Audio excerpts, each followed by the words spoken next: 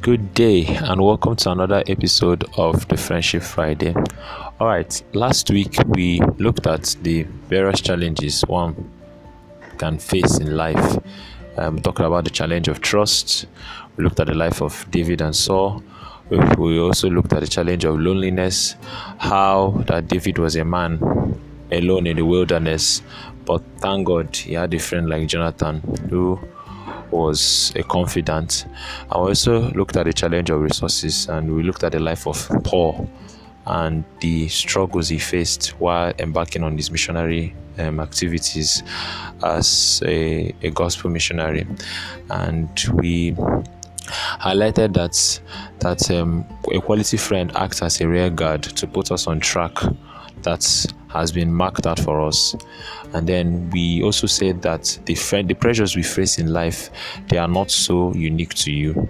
And I also said that the heart of a man is like a sheep, that we at all times should endeavor to guard what we hear, to guard against what we see, what we meditate, and then what we think on all the time.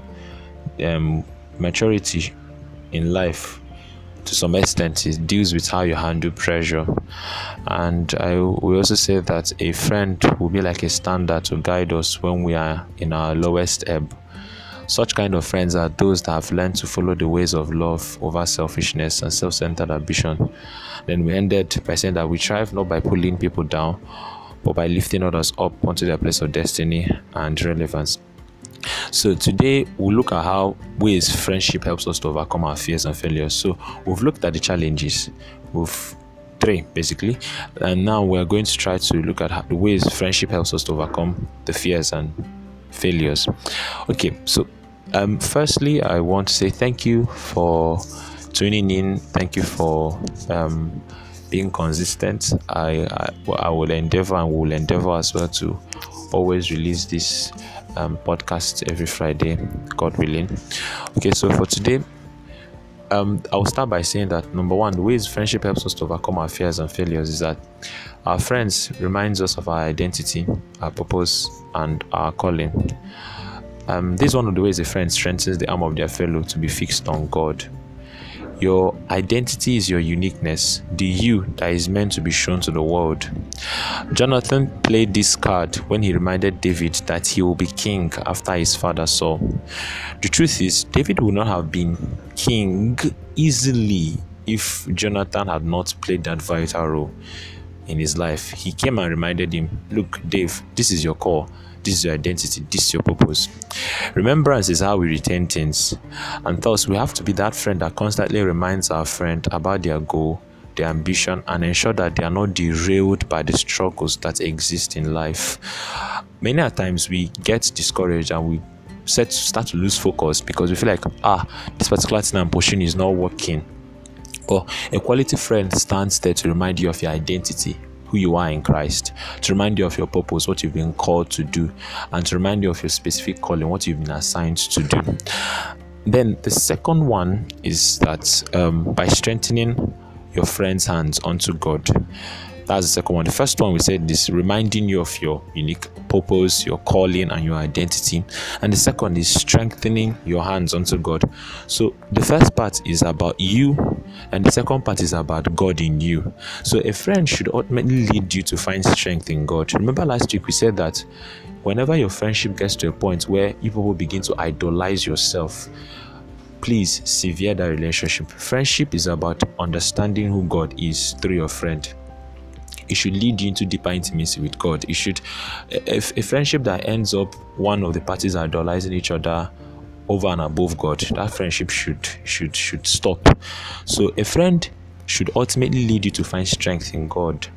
Quality friendship should never lead to idolatry. I said it last week.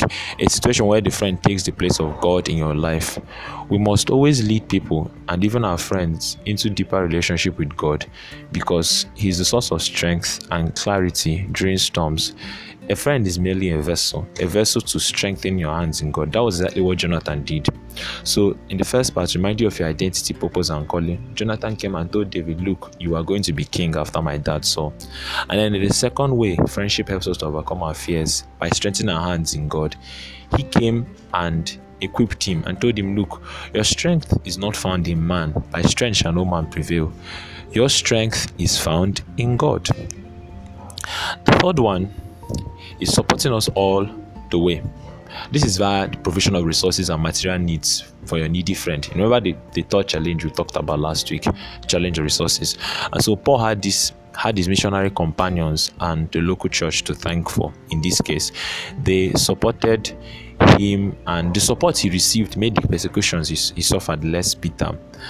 That little naira note, that little soup in the pot, that clothes you no longer wear, that phone call or text message can go a long way for that friend of yours. And so thus we should not withhold our hand. And remember, God never withheld his son from us. So God gave us his son. God gave us his spirit to help us and support us all the way. Jesus Christ is the faithful friend. The Holy Spirit is our friend and comforter. And so God did not withhold his son, neither did he refrain from giving us the spirit. So we to ourselves should not refrain from supporting our friends all the way. And the fourth one, very key and crucial, is praying and staying loyal during storms. We need prayers for the sake of clarity. I, for one, I'm a big testimony. Prayer has really brought a whole lot of clarifications in my life. But beyond the fact that you have to be smart, you have to know what you want to do. But if you really want to make headway in life, I believe you should be someone that goes down on your knees to pray. Pray and ask for clarity, not material things. Material things are good, but first and foremost, you need to understand where you are going. Then when you understand that, you need to strategize how to acquire material things to help you get to where you are going. So man was never fashioned to be independent on his own. Man was created to depend on God as his source and provider. True friends pray and stay loyal to each other. The early church had this fellowship in their friendship with each other. So praying and staying loyal during the storms is like, okay, oh boy, guy, your ship is shaking, oh, but I will support you with the resources I can. I'll support you with prayer. I will support you by reminding you of who you are, your identity, your unique purpose and calling. I'll support you by telling you to look up to God. Lift up your eyes to the hills. Lift up your eyes beyond the hills, rather, but lift up your eyes unto God. I will strengthen you to find strength in God. So the duty of a friend is to come in, equip the friend to find strength in God in the midst of storms. Help out in any little way he or she can, with resources, with prayers, and with being loyal. That's very key. Loyalty is key and crucial. And not just only loyalty, but a loyalty that is born out of heart of love. The fifth one is correcting and cautioning.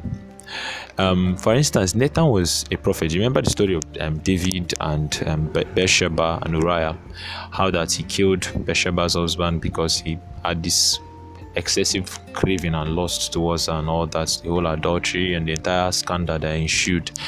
And for close to a year, God had already told Nathan what happened. Now, Nathan was a prophet, but he was not coy when he corrected David for his extramarital affair. True friends are not only loyal and supportive, they call us to alert when we are erring. This is very crucial, especially considering the fact that we make rash and hasty decisions when we are under pressure, or when we are being tempted, or when we lose sight of who we are. A friend will, with the arm of love on one hand, and very important, the rod of correction, bring us back to the path we are meant to walk on. So it's better to be slapped by a friend than to be cuddled and nested to bed by a foe. I'll repeat that again. It's better to be slapped by a friend than to be cuddled and nested to bed by a foe. So this fifth point is very crucial. We need to support our friends with the arm of love. At the same time, we should not refrain from bringing out the rod of correction. It's very, very, very, very vital and crucial. And so this thing we would do, these are the ways I believe, from what I've observed in life, my own personal experience, how friends help us to overcome our fears and failures. Thank you so much for listening. Sorry, currently in the office, and that's why you can hear a bit of noise and fan and all that in blowing. But in any case, we thank God for how He has been helping us. And so I would like to hear our comments and questions. Okay, last week I only got one question. I was able to answer the person via voice notes. So I would be still expecting your questions, your comments, your contributions, and your suggestions. Until then, till next week Friday, living hope. Bye bye.